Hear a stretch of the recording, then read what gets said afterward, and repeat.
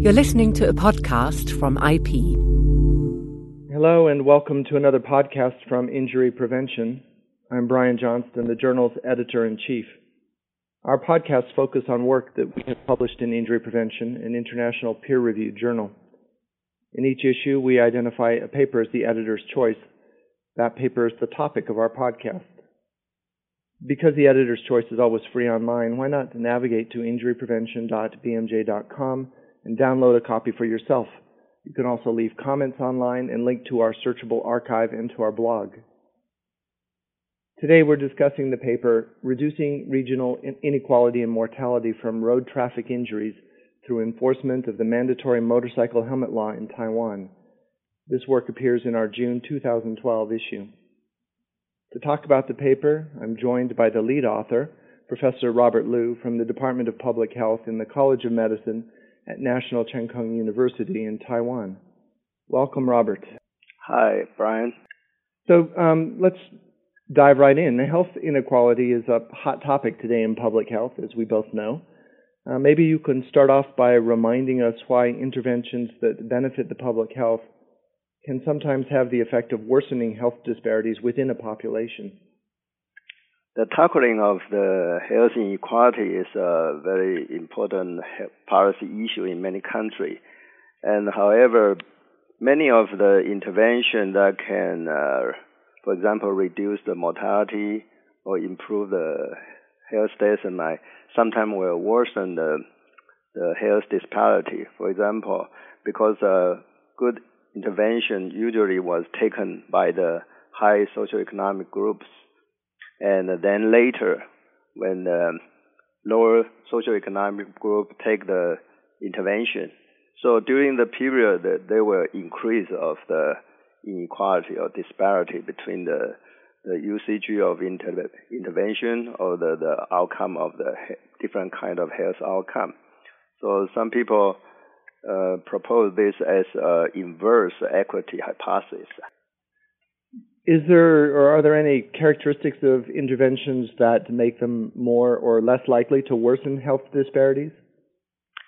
Yeah, I can compare different kind of interaction. For example, if interaction focus on the individual behavior, so compared with those interaction that is focused on the environmental intervention, for example, the improvement of the infrastructure of the road traffic infrastructure, then the later one will less likely to be increase the inequality. Another contrast intervention was those intervention involving the volunteer individual behavior.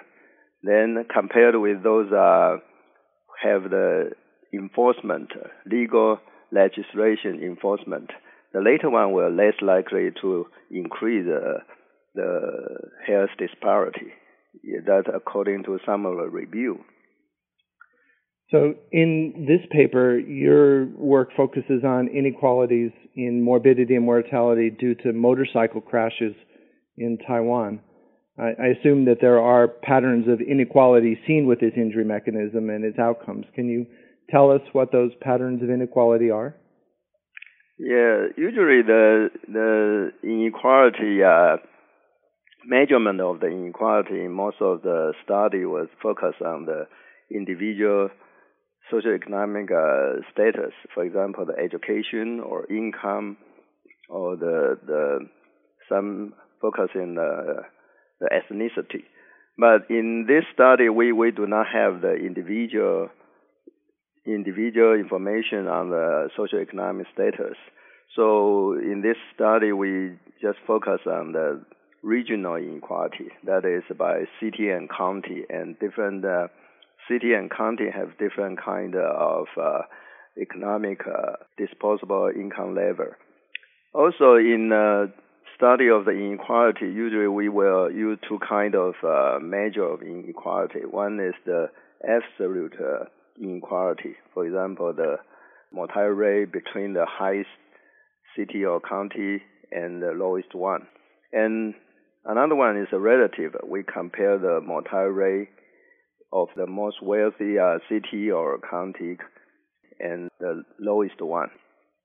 And in our study, we found that for those of absolute inequality, the inequality decrease very dramatic after the passage of the Universal Motorcycle Helmet Law. But for those relative inequality, they will sometimes increase first, then decrease. So that's our finding. Very similar to the inverse equity hypothesis. Right, so to backtrack a little, tell us what happened in 1997 in Taiwan that even allowed you to study this. There was essentially a natural experiment. Is that right? Because it's a universal, a national motorcycle helmet law legislation, so we can only compare the before and after. For example, in the U.S., you have different states. Some states have law, but other states do not have the law.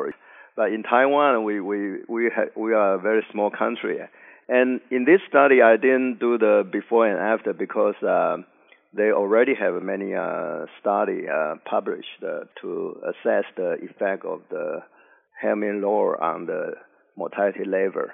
And so in this study, we just focus on the impact of the law on the regional inequality. And there's one story I should mention on the passage of the law. The advocator of the law is a neurosurgeon, Dr. Chiu. He is now the Director General of the Ministry of Health in Taiwan. So he as a neurosurgeon, he did a lot of head injury operation, and then when he go to state as a PhD, Doctor of Public Health, then he find out that it is very important to have the helmet law enforcement. So when he came back from the U.S., he became a very active advocate to promote the helmet law. And then in 1997, the whole country passed the law.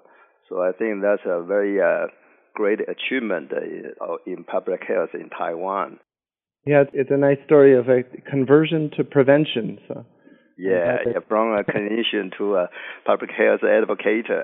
Yeah, very goes upstream.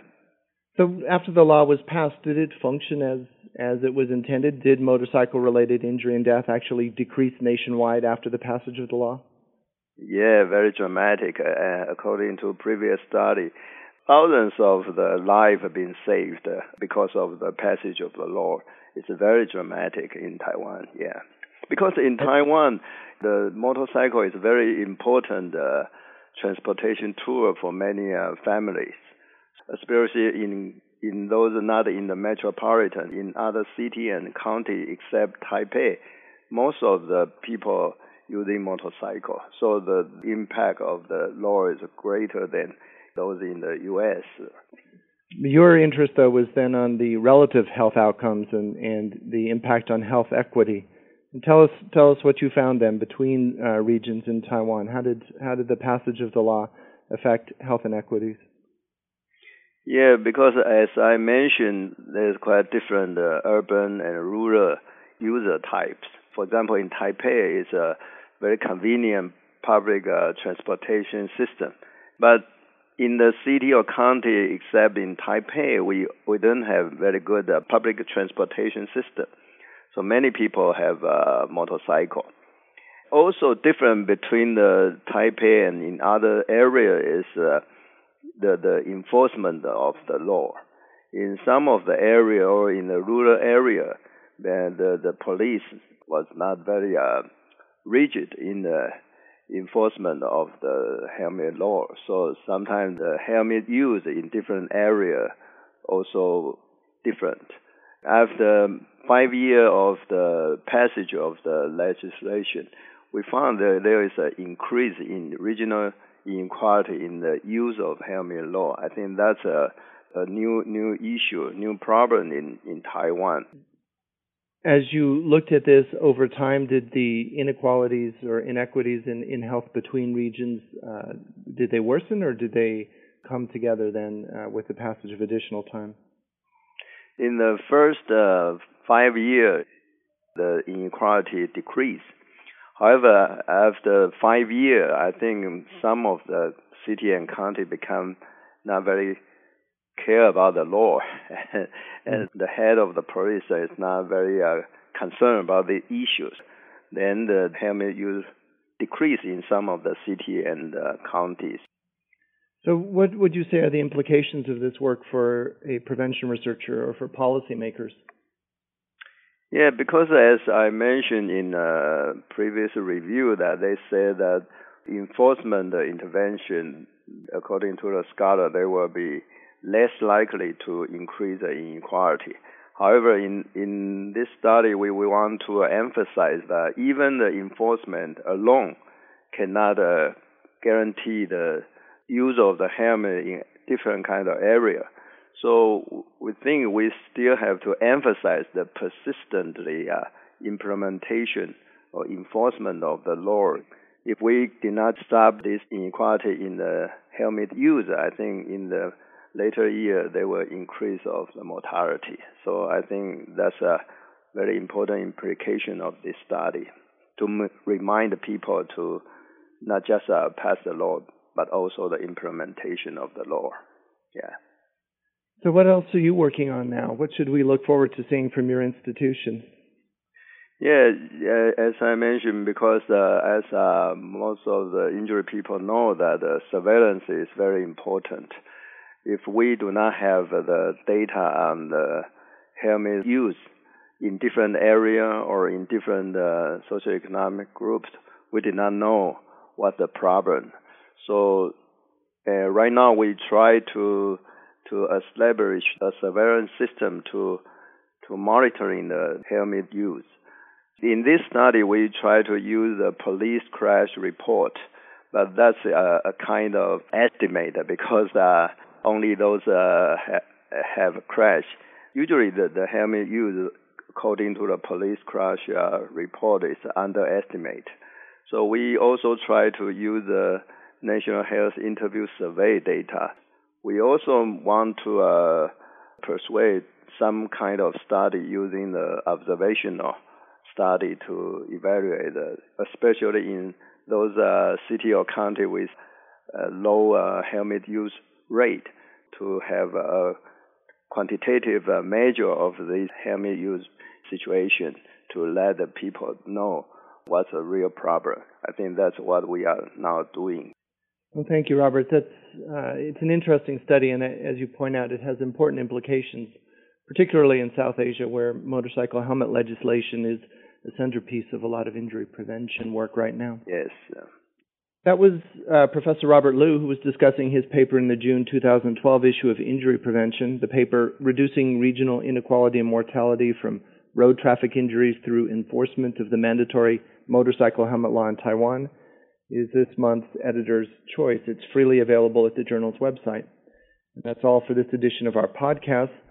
Please join us in June for highlights of the next issue, and check out our blog for ongoing discussion. It's linked from the journal's website, too.